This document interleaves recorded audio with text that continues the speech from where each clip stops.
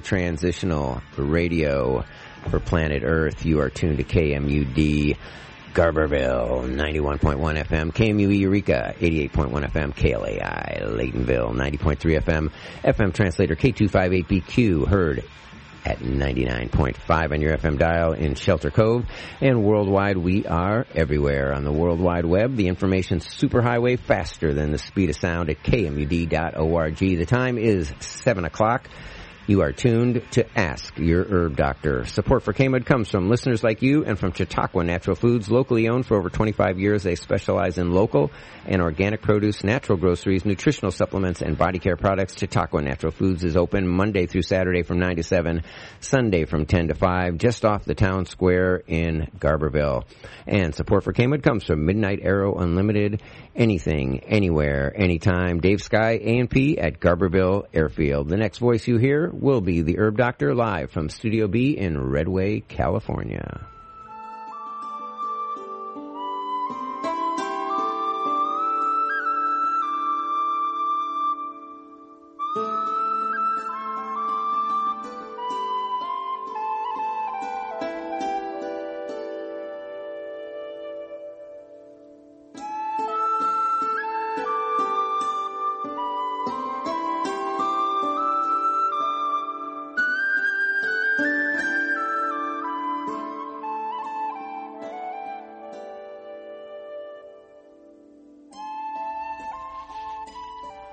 Well, good evening and welcome to this month's Ask Your Herb Doctor. My name's Andrew Murray.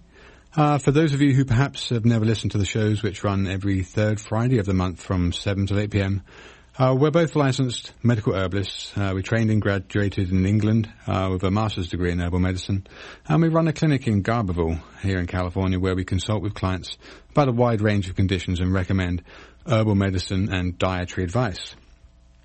So you're listening to Ask Your Herb Doctor on KMUD Garberville 91.1 FM, and from 7:30 until the end of the show at 8 o'clock, you're invited to call in with any questions, either related or unrelated, to this month's subject of thinking outside the box. And the relevance of thinking outside the box is novel, new approaches to cancer treatment. Definitely thinking outside the box rather than a deterministic viewpoint of killing cancer cells.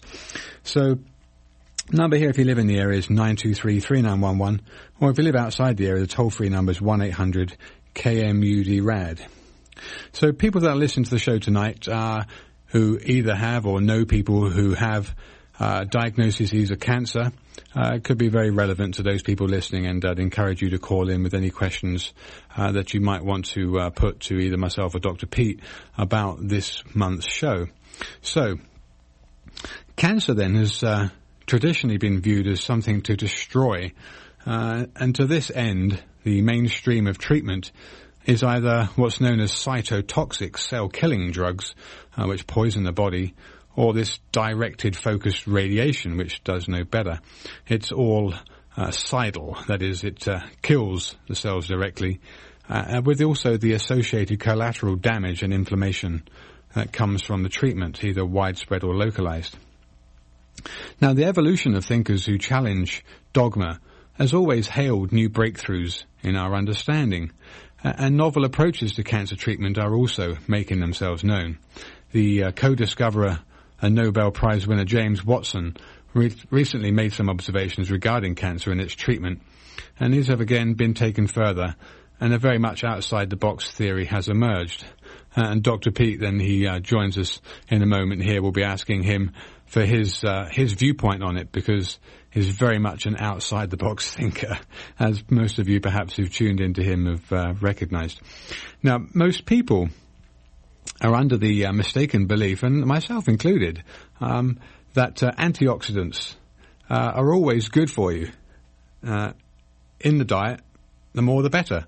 But this is not true, and sometimes these very antioxidants can fuel cancer metabolism.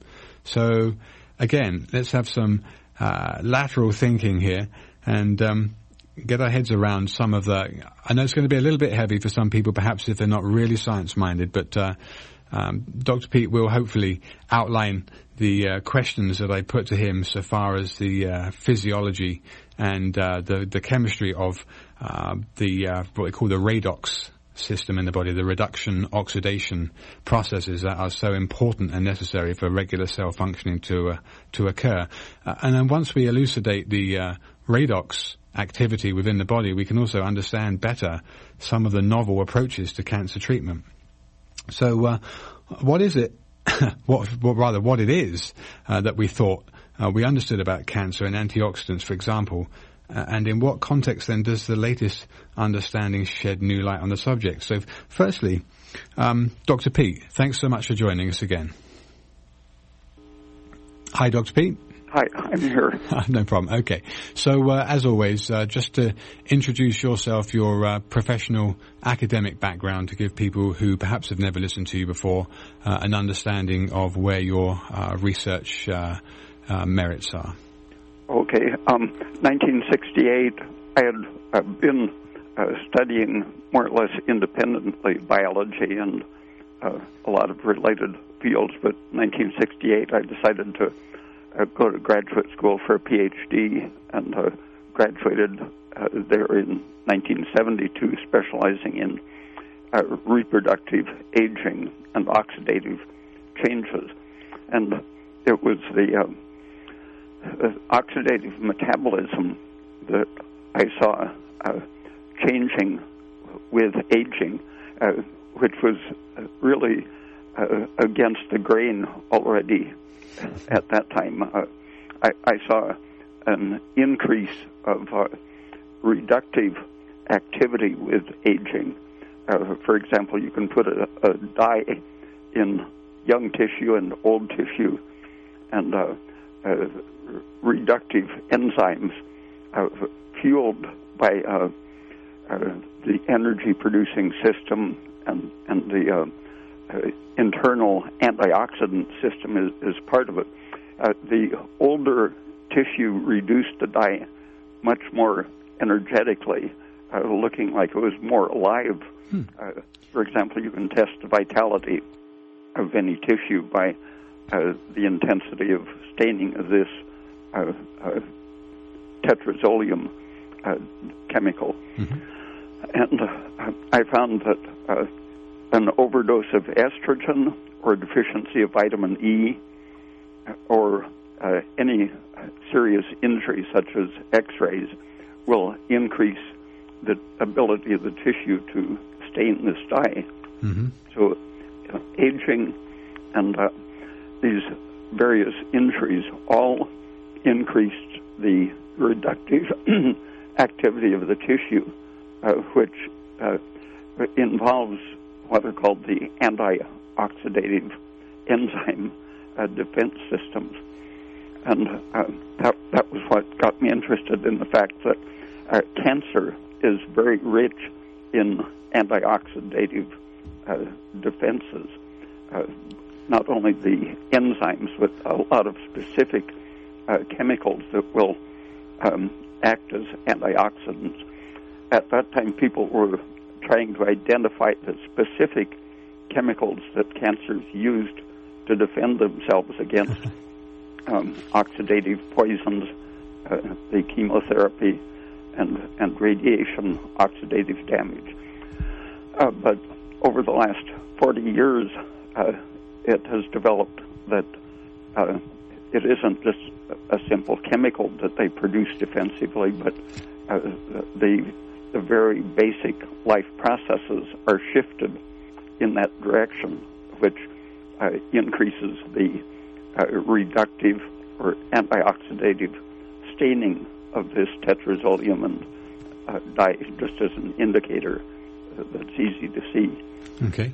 So what caught my attention reading some of these articles recently was that there's definitely a new novel way of looking at cells. I know you've mentioned this in the past, prior to doing this show, which is kind of more based on the new findings in the extracellular matrix, as they call it, and the fluidity within which cells are mobile and constantly in motion. I think it was always posited before that everything was fairly fixed, and once a cell had differentiated, it couldn't do anything more. Its fate was sealed. But actually, the new theories and new studies are finding that there's much more of a kind of quantum state going on, where things are very fluid and cells very much communicate in two directions and are subject to and give instructions to other components in the body. So in terms of what they call this extracellular matrix in which the cells kind of reside, what implications does this have for understanding an approach to cancer treatment, for example? Well, the rigid doctrine of the organism that governs current cancer therapy, it really was imposed on a more basic biological view that started around 1830 with Johannes Müller in Germany, who described tumors as a problem of organization, not of defective cells. Right. And that approach has it continued through embryology right through the 1930s and 1940s, in which people could dissociate an embryo or a primitive organism and show that the cells themselves could reconstruct the organism after they had been entirely separated. So the environment that they live in is constantly being constructed to meet their needs. The cells have particular needs, and they will change the environment to meet those needs if they have the energy and the resources. If for some reason a cell or an organ becomes idle, it loses its sense of direction. If there's no stimulation and no energy flowing through the system, the cell doesn't have any particular occupation or knowledge of what it should be doing. But ordinary cells, everything else being ideal, will, if they see a defect in their environment, they will reach out and correct the defect. Mm-hmm. The extracellular matrix, the main components are collagen for stiffness, right. Rigid linear molecules that twist around each other, and in between those stiff collagen molecules there are carbohydrate chains, polysaccharides, right. And some with proteins attached, but some just simple polysaccharides with amino groups on them that retain water and create an elastic or springy environment against the pure, hard environment of the pure collagen right. Okay. system. And cells prefer a certain rigidity of environment. When you take an isolated cell and put it on a surface that varies in stiffness, the cells will creep towards the stiffer, firmer footing. They don't like squishy things to sit on. Uh-huh. And if you inject broken down collagen fibers into an organism or a developing embryo, the cells will rearrange the disorganized collagen that you have given them. They're sort of like bricklayers. Reorganizing. They will align it in the direction they want and tug on it and communicate partly just by the way they tug, and the other cells sense the tugging and pull back. And because they have an inherent knowledge of the structure in which they should be in. Yeah, and they like it fairly solid, but they can create more of the polysaccharide so that it holds more water Okay. and is open and able to diffuse Right. things to feed them. Right. So it has to be just right. And there are various specific proteins that they secrete to attach themselves to do that pulling and pushing. But there are some proteins at the surface which happen to be chemically connected and interactive with the very structure of the cell all the way through in a very coherent, unifying way. The sulfur and sulfhydryl system of the cell is what gives it much of its toughness. And it has to be constantly broken down and reformed because the cell inside is constantly in motion. So you're saying that there's a constant connection of sulfhydryl from the outside of the cell to the center of the cell?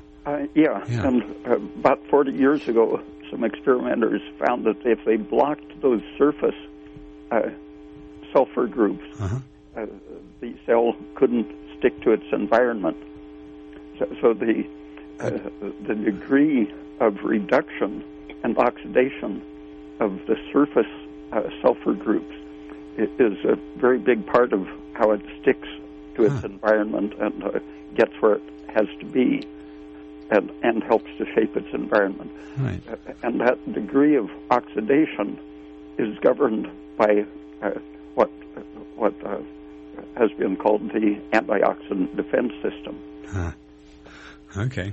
All right. You're listening to Ask Your Herb Doctor on KMUD Garberville, 91.1 FM, and from 7:30 until the end of the show, people are invited to call in with any questions they may have regarding this month's subject of thinking outside the box for cancer therapy. Now, Dr. Peat, here in a bit here, we'll get into the specifics of how reduction oxidation works in cells and how the new findings are showing that actually the concept of antioxidants are not necessarily positive, and how perhaps we can influence that system to be more beneficial towards resolving cancers. Also going to be bringing up a very interesting article that everyone can go to the internet and take a look at, written by Mina Bissell on the program's called TED Talks.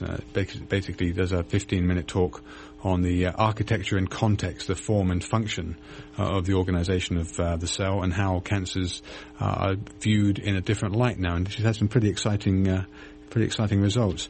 So, Dr. Peat, in terms of the we mentioned very briefly the reduction and oxidation of cells, or components of cells or molecules that are part of, say, electron transport chain or modifying chemicals. Can you describe this, how this potential works in the matrix, and how this can determine the outcome of disease and health? I guess from making the simplistic consumption of antioxidants, for example, a bad choice, perhaps, for cancer strategy? If you look at the balance between oxidants and antioxidants or reductants in the cell, many people think of it as a reducing environment or an antioxidative environment. But when you look at specific components, such as the molecule that transfers electrons from glucose, for example, to the mitochondrion to be oxidized, NAD is the coenzyme, and it becomes reduced to NADH, which is the source of the antioxidant electrons. And if you look at the healthy cell, the ratio of the oxidized form is hundreds of times. The reduced form is about 500 or more times did I say that wrong? The oxidized form is 500 times greater than the reduced form. Okay. And so that's the governing antioxidant. Is the oxidized form. It's in a highly oxidized state. And that is in balance with ascorbic acid and coenzyme Q10 and vitamin E and the sulfur system, glutathione and glutathione disulfide. These are all energized by the electron from NADH, which comes from glucose normally. Mm-hmm. And so the cell normally is in this really highly oxidized state, as determined by the ratio of NAD to NADH. Okay. And if the cell is sick, for example, a cancer cell, the ratio approaches 1 to 1. Wow. It's almost 50% in the reduced antioxidant state. Wow. And if you injure a cell, you turn on this signaling system that James Watson talked about as one of the problems. That he says people are looking for some way to turn that off so you don't keep pushing the cell in the direction of too much reduction. But in fact, anything that irritates the cell is likely to turn on more of the reducing system and push it in that direction of stress or cancer with a high ratio of NADH to NAD, approaching 1 to 1. But you're saying that you want it in a oxidized form. You want the cell not to have access to antioxidant activity. Yeah, the healthy active cell has about 500 times more of the oxidized NAD. Okay. And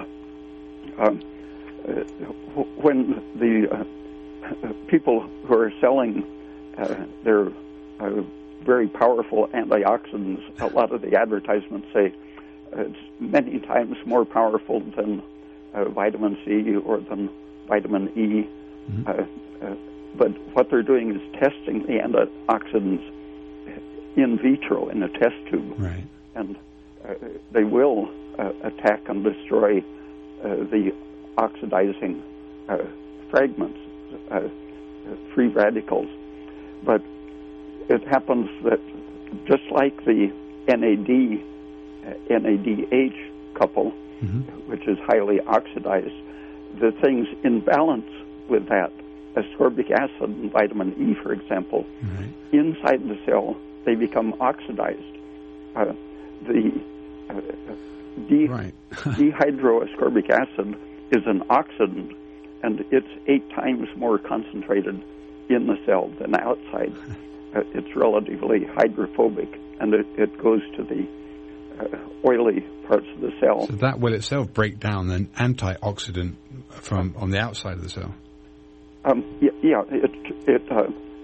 When you're irritating the cell and turning on the defensive antioxidant reductive systems and producing a lot of the fragments that reduce glutathione, one of the sulfur molecules that exchanges throughout the system. When the cell is irritated, that and the associated ascorbic acid, which becomes reduced, and the vitamin E, which becomes reduced, these will sop up the toxic fragments. But the trouble is that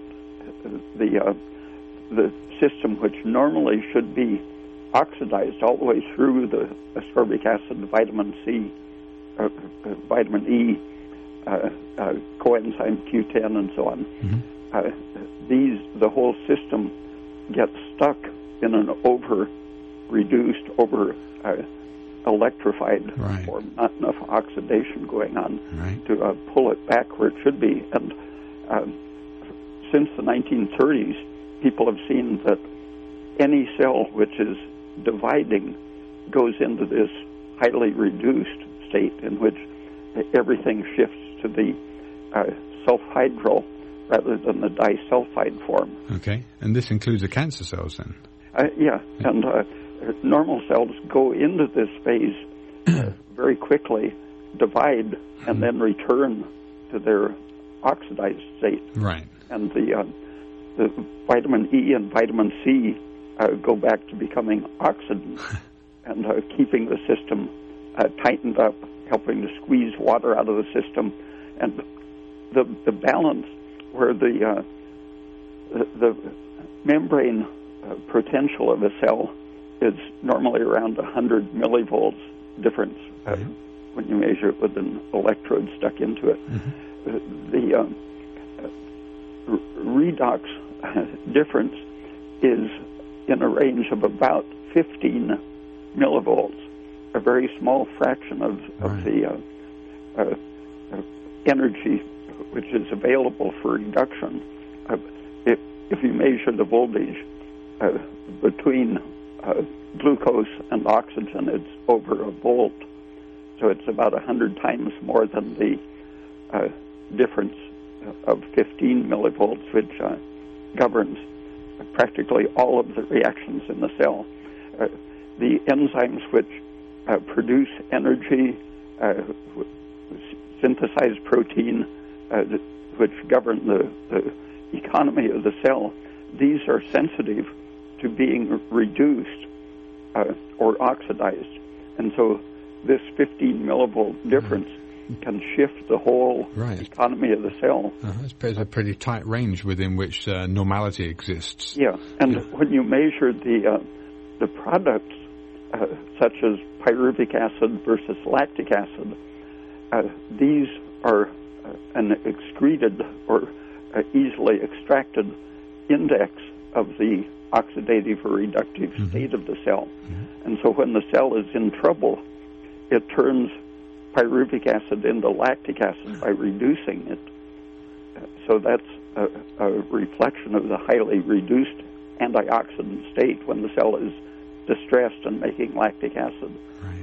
When oxygen is working properly, it's not producing lactic acid. It's consuming the pyruvic acid, turning it into carbon dioxide. So the ratio between not only pyruvic acid and lactic acid, but overall it would be between lactic acid versus carbon dioxide.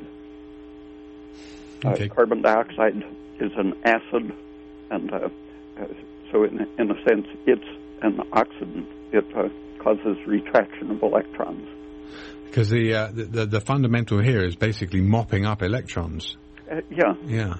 So let me ask you this: the reactive oxygen species, that are a group of molecules governed electrically. The antioxidant system versus the reactive oxygen species system.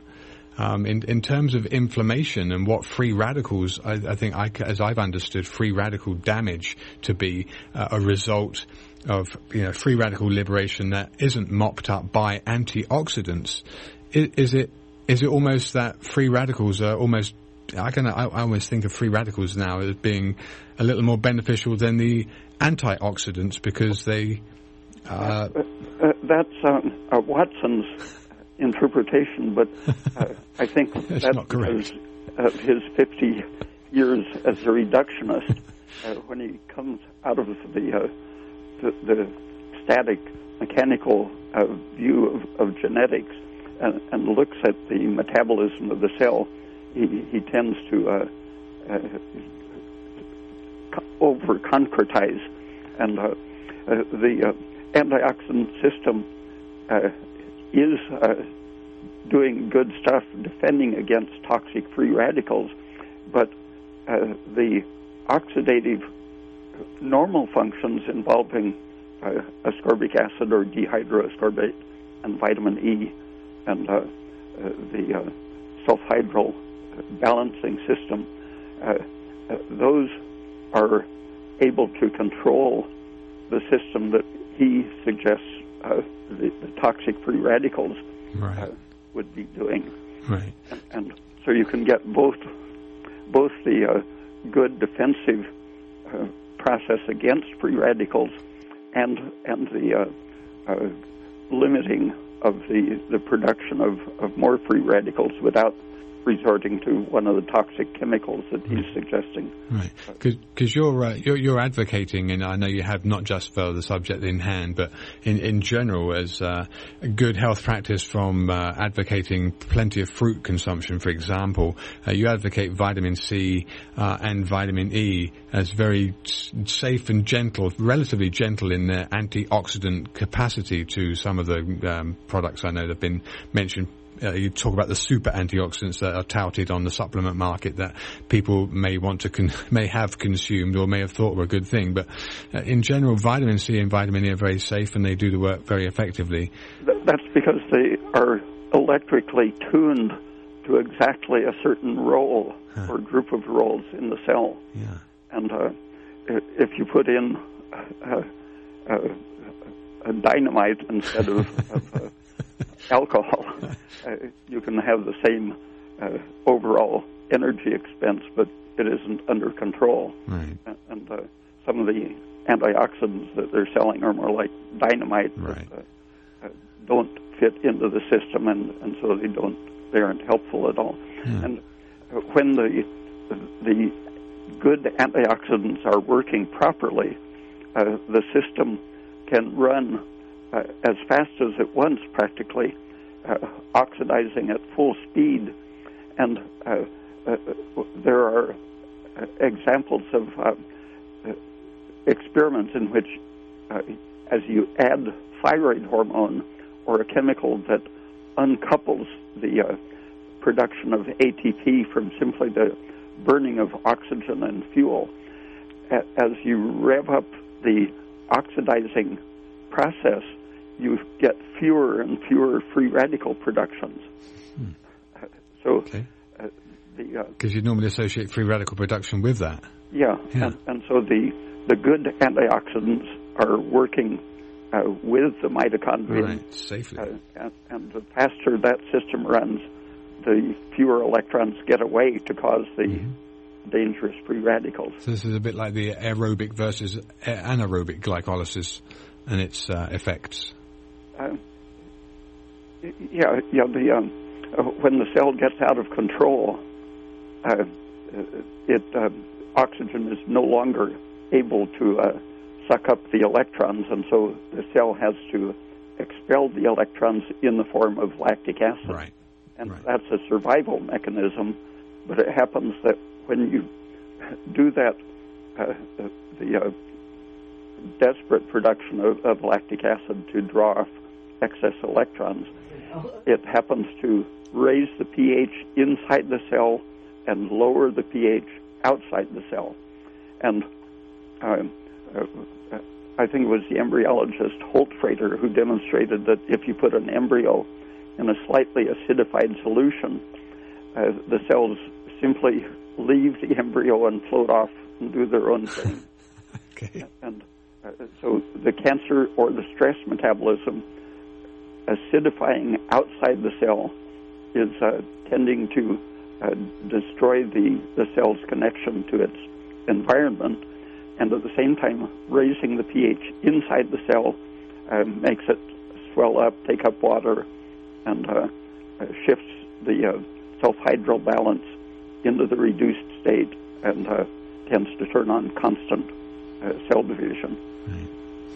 Okay, well, I guess before we get into the Danopoulos previous experiments and research with urea for the treatment of cancers, including that of liver cancer, I know that from an oxidant versus antioxidant perspective, that exercise in its own right then generates sufficient biological oxidants, which could be perhaps used as a valid approach to diabetes, cardiovascular disease, and some cancers. And I've seen that there is some research to support that they exercise, especially for diabetes, but in some instances for cardiovascular disease and cancer is actually fairly pertinent.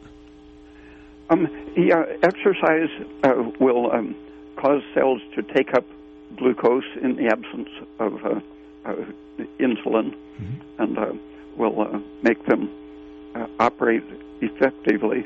But just like the uncoupling protein or the increased thyroid, these are the cell's equivalents of exercise, so that when everything is working in an organized way, the cells are exercising by simply burning oxygen and fuel and warming themselves up.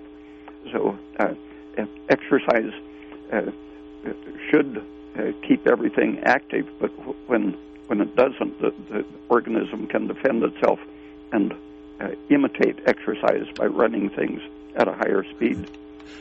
Okay. All right, you're listening to Ask Your Herb Doctor on KMUD Garberville 91.1 FM. From now until the end of the show at 8 o'clock, callers are invited to call in with any questions they have, hopefully surrounding tonight's subject of novel approaches to cancer. So like I said at the beginning of the show, we're hopefully going to get into a little bit later on about liver cancer and some of the work done by a pioneering doctor back in the 80s, which is still relevant today, concerning urea therapy. The number if you live in the area is 923-3911, or if you live outside the area, there's an 800 number, which is 1-800-KMUD-RAD. Okay, so Doc, can I just get in there quickly? We got a call since the top of the hour. Someone called to say there are two loose, friendly, brown and white pit bulls running loose on Branscombe Road between number 2015 and Laytonville. And this phone call just came in. So if those might be your dogs running loose on Branscombe Road, two brown and white pit bulls, folks want you to know they're out running loose. Thanks. So, Dr. Peat, I looked earlier on at that 15-minute well, it wasn't a podcast, but it was a video, basically, the TED Talk that Mina Bissell presented. It's a very interesting work that she was doing, and quite amazing, where she had shown that the context and the architecture of the cell was very much the governing force behind whether or not cancers were present. And I know from what you were mentioning earlier on about the extracellular matrix of the whole solution around the cell, within the cell, is all very fluid. The cytoskeleton is all starts from the outside and works its way in. It's constant, and the energy that should be present within a healthy cell gives the potential to signal and to allow changes to happen, so that everything's ordered. Now, what she was bringing up was, I think she was specializing in breast cancer, and she'd showed that clip during the 15-minute speech that she gave about the duct cell, one of the duct cells that secretes milk. It was a pre-cancerous stage, and then a cancerous stage, and then she basically proved that it could be, the cancerous cell could get turned back to its normal state, not by poisoning it or radiating it, but by allowing the extracellular matrix in which it was growing to be normalized. And I know this is an approach that you're positing now as a novel way of approaching disease in general, not just cancers but other diseases, so that it's more of a functional disorganization of the environment in which the cells operate that is the cause, rather than the cells themselves becoming mutant or aberrant or just losing their program or whatever is popular vogue theory for health. The exercise idea is very relevant to breast cancer. You've probably heard the statistics that women who are constantly having babies and nursing through their whole fertile years have a very low risk of breast cancer. Right. And so what is working keeps working. And the cells which have a load and a job to do are keeping their extracellular matrix organized to support what they're doing. We do have a caller. I want to get this caller very quickly, but I do also want to ask you whether or not, how much credence do you think the high exposure to progesterone during pregnancy has on that fact that they have very low incidence of breast cancer? How much of that part do you think it plays? I think that's the main thing. It erases, for example, looking at connective tissue, like the tendons, which are almost pure connective tissue. If you expose a rabbit, for example, to estrogen, the connective tissue, such as the tendon, becomes stiff and hardened, and every time it becomes pregnant, and the estrogen goes up, you see a shift momentarily towards hardening, but after each pregnancy, it's less hardened than before, and it's the progesterone which reverses those changes, even in the connective tissue, the extracellular matrix, and it's also erasing the intracellular estrogen functions, the synthesis of estrogen, the failure to detoxify it, and the tendency to bind it. All of these are regulated by progesterone as an anti-estrogen. Good. Okay, well, let's get this caller then and see where this caller's question's going. Hi, caller, you're on the air, and where are you from?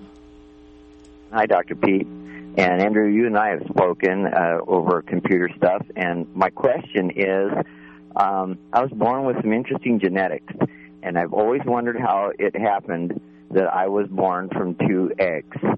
And I have lots of things because of that, both genders because of that. And I wondered, how did that happen? Dr. Peat, I think your, well, one moment, caller. I think your condition is chimerism, isn't it? You are a chimera, as far as I remember. I think the caller might have hung up actually, but Dr. Peat, chimeras, I think they're extremely rare in the population.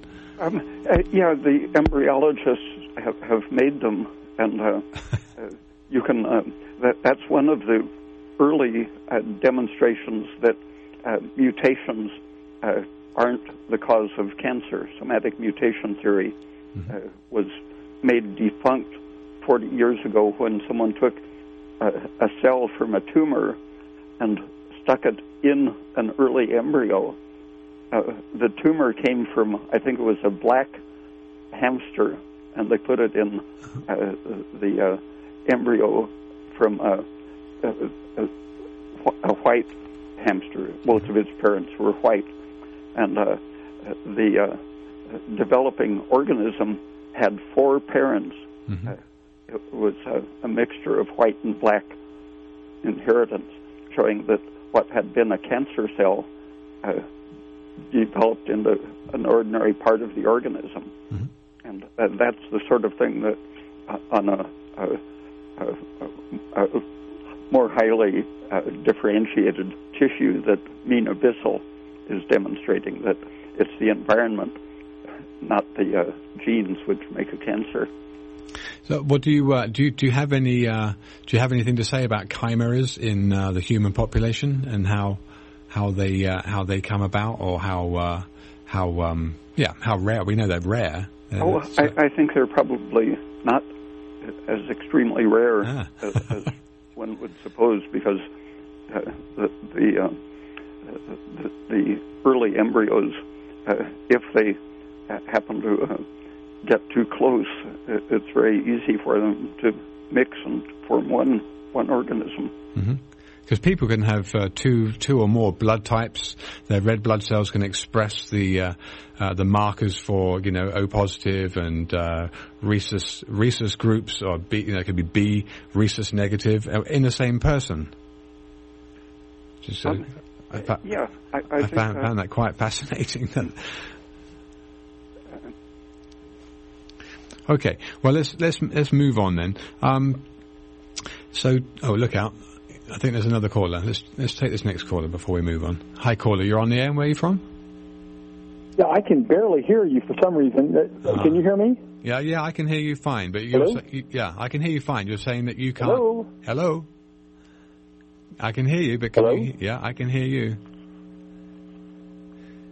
Oh well. Maybe that caller should call back in again if they've hung up. Okay. I think this is some part of what we'll hopefully get resolved. We did have another caller who really wanted to ask Dr. Peat something, if I could use this opportunity. Sure. He wanted to know about low-carb diets, the fat-burning ketone diet, and specifically, he said it's helped him quite a bit. He wanted to know what Dr. Peat thought about that, the ketone diet. Yeah, what do you think of that, Dr. Peat? You don't produce the ketones unless you're raising your cortisol enough to activate the conversion of protein into the ketones to activate the conversion of protein into glucose at the same time you're turning some of the fat into ketones. So it's a pretty stressful. Yeah, and I think the problem occurs over a few years of exposure to that increased breakdown of protein. The cortisol is affecting your connective tissues, and the explorer, I don't remember his name at the moment, Arctic explorer who advocated a meat diet, he noticed that the Eskimos were very prematurely aged in appearance. Their skin became very wrinkled, and I think that's what you would expect from being exposed to very high cortisol constantly. Right. So the ketone diet is a pretty stressful way to do anything like lose weight, and losing weight in general is not a very good idea unless it's done slowly, especially in people that have lots of stored polyunsaturates in their fat makeup, which is most people, unless they're really watching what they eat and avoiding polyunsaturates and making sure they consume lots of saturated fats. Actually, it's a very, I want to make a very quick point here. I was back in England 3 weeks ago for a couple of weeks, and on my way out of the airport, I grabbed a couple of periodicals to read while I was on the plane. I got a New Scientific, and I got the Daily Telegraph, and on the cover of the New Scientist, it had a picture of a frying pan and the word F-A-C-T. The C was a piece of carbonized bacon, and the F and the A and the T of the word fact was still intact. And so what you saw was fat with a carbonized piece of bacon forming the C, but it was blackened against the black background of the frying pan. And it said, have we really got 40 years of dietary advice wrong? And it was actually a good breath of fresh air, another one of the breaths that hopefully wake people up enough when they get enough these fresh breaths coming in, that to say that they were very much behind especially dairy saturated fat, and that all saturated fat in general was very good for you, and that the polyunsaturates and the margarines and the fish oils are actually being shown now to be turned on their head, and they were actually saying, yep, we think we've got 40 years of dietary advice wrong. So that was good to see. And then the other sad point that I did see in the Daily Telegraph was that in England they're now running GM crops, and when I left England in 2001, Europe was all GMO free. So now in England they're actually making a GMO crop to express omega-3 oils so that they can feed this crop to GM salmon that are grown in the environment that doesn't allow them to pick up the polyunsaturates from the algae and the microorganisms that they eat. So they're now going to feed them a GM crop expressing omega-3s. I can't believe it. So not too sure what's happening, folks, but I know California's still on the cutting edge, I think, of trying to see sideways here with our food and environment and everything else that's going on. So hopefully between the West Coast and the East Coast of the States, we can keep this kind of thing going and alive. So anyway, Dr. Peat, I wanted to bring up Dr. Danopoulos' his work with urea therapy from the 80s. I know I had a caller some time ago that I got personally who was looking for some help and information regarding liver cancer. And I know Danopoulos had done quite a bit of work in 1980, published in Clinical Oncology, about an 11-year experience using oral urea treatment in liver malignancies. How familiar are you with urea as a compound for the treatment of carcinomas or other cancers?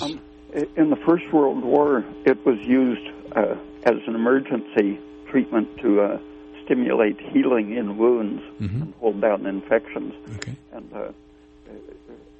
around that time, 1920s, I think it was often used for inoperable cancer to pack it with urea to it actually was not only keeping down infection, but I think it was actually having a healing influence. And the effect of forming lactic acid that I mentioned, right, which causes the pH of the cell to become more alkaline inside, that causes swelling, and swelling promotes replication, proliferation, and simply an osmotic environment, which could be very concentrated sodium chloride, or urea happens to be a very innocuous substance. It doesn't exactly have an osmotic effect like sodium chloride, because the sodium is kept out of the cell. Right. But the urea acts somewhat like an osmotic dehydrator. It helps to prevent excess swelling and water retention. You think that's one of its main effects, and that's how it's keeping swelling down? I think so. Huh. Okay. And the dehydrated cell becomes more oxidatively active and catabolic, burning fuel faster, where the swollen cell is anabolic and simply growing and dividing. So many things can help to reduce that water retention. I think urea would work well with a good thyroid program, which helps you to retain the normal amount of sodium chloride. Hypothyroid people not only produce the matrix, which is overhydrated, it shifts the cells so that they produce molecules that hold water outside of cells. But the low thyroid function lets your kidneys lose sodium while retaining water. And so any of the osmotic therapies, such as urea, I think would work nicely with supplementing thyroid to normalize the sodium retention. Good. All right, we do have I think we have a couple of callers on the air, so I should start by taking one of these. The first caller. You're on the air, caller. Where are you from? This is David Back, the caller we had earlier who was having trouble. Okay. Hey, David, go ahead. Hello? Yeah, hi. Hello? Hello? Look out. Engineering, what's going on? I don't understand. He can hear me when I talk to him. Okay. We can hear him. But can you hear me now? I can hear you. I've heard we can hear you fine, David. Okay. So I guess I can hear you now. Hopefully. Are we okay? Can you hear me, David, or not? Okay, sorry about that. He can't hear me, so you're going to have to relay this, I think. Dr. Peat? Yes? Yes, and this is, I guess, a little off topic, but in a way it's not. When you're describing these processes, I mean, you do it so beautifully, and it seems very complicated, but are you actually seeing images? Like, do you actually see these processes? And I know, of course, a lot of this probably has not been photographed through microscopic techniques and different things. So are you just, in a way, integrating all this information and seeing things? I see little models. Not that I've seen anything exactly like it, but I have mental models, for example, of the extension of the sulfhydryl groups onto the surface of a cell. I have very concrete pictures of how that works, and so it helps me when I'm looking for information to check against the published research facts to have a concrete mental image. Yeah, and the reason I'm asking that question is you were explaining like the collagen lining up and all, and a lot of times when I'm reading your work, I find myself trying to imagine these things, and then I'm thinking that's got to be an important part of your process in trying to imagine, since you're a painter, visual images of how this actually might look. Is that true? Oh, sure. Yeah, I've always been aware of having a map of where I'm going, and I was surprised in graduate school when a psychology professor was surprised at my description, and I asked him how he found his way from his home to his office, and he said, go out the front door, turn left again, turn right. And it was all a set of rules. And I think some professorial types actually think in terms of words and rules. Yeah, definitely. You know, and the other thing I thought about in line with you know, the like almost visualizations of how this works is, you know, through the years I've heard of different healers and people that, you know, are more new agey kind of things where they try to get people to imagine certain things and then try to heal it. But then I started thinking, if you were really seeing this like you're seeing it, you really could, in a way, be a part of the healing process, in that you're seeing what's wrong and you're seeing what you need to do to fix it. You know what I mean? We were talking about the different theories of what a cancer is. The new theory is called Taft Tissue Organization Field Theory, and I think that needs another adjective, organismic. It isn't just the local tissue organization, but it's also the way that tissue fits into the whole organism and how the activity of the organism keeps everything working, loading all of its parts so that they know what they're doing. It's very much the, and I don't want to make a quip here, but it's very much the holistic way of looking at it, and that's what I found was so interesting with, even though it may not have been totally accurate, Dr. Watson's comments that we made earlier, and also this kind of novel approach to cancer treatment through the looking at the extracellular matrix as very much a holistic environment upon which every cell is in communication with every other cell. Stem cells are arising all the time, and actually nothing is fixed. Everything is very fluid and dynamic, and very much able to change very quickly. Yeah. Individual cells, for example, pigment cells, you can sometimes see them migrating through the tissue, and they move at the same rate that cells have been found to be able to crawl on a glass slide.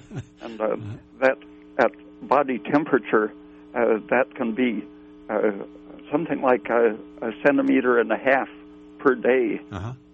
A very tiny cell really zips along through the solid-seeming tissue. Far out. Well, listen, I think we better probably wrap. There's two callers on the air, but we're not going to be able to take them, unfortunately. It's 3 minutes to the top of the hour. And once again, we've kind of run out of time. But let me just let people know how to find out more about you, Dr. Peat, and thanks so much for joining. Okay, thank you. Okay, so once again, unfortunately, sorry for those callers who perhaps wanted to ask questions but didn't manage to get through in time. Dr. Ray Peat is a wealth of experience and a wealth of resources available and freely shared on the internet. His website is www.raypeat.com. Most of his, well, all of his articles, no, it's not most, but all of his articles are referenced, so it's not just his opinion, what he's read, what he thinks. There's lots of references to the work that's been done, pioneering work by people that unfortunately we don't hear often enough, that don't make the mainstream. But there are times when people like Mina Bissell and all the other people that Dr. Peat just brings to the show in terms of the pioneers that have done the work that we're talking about, very much make the contributions that are thinking outside the box. And it's that thinking outside the box that really fundamentally changes everything from what we do to what we eat. And the whole quantum mechanics thing is also another very exciting field that's making the seemingly impossible possible. So, go take a look at his website. There's lots of articles ranging from diabetes to saturated fats versus polyunsaturated, cancer, dementia, inflammation, thyroid. His specialties are hormones, reproductive hormones, and aging hormones. So, very interesting work there. Lots of it is very scientific, but it's also very readable. For those of you who have joined us this evening, thanks so much for listening. Until the third Friday of next month, we can be reached toll-free 1-888-WBM-HERB for any questions, regular business hours, 9 till 5, until September, the 3rd September of next month. Good night.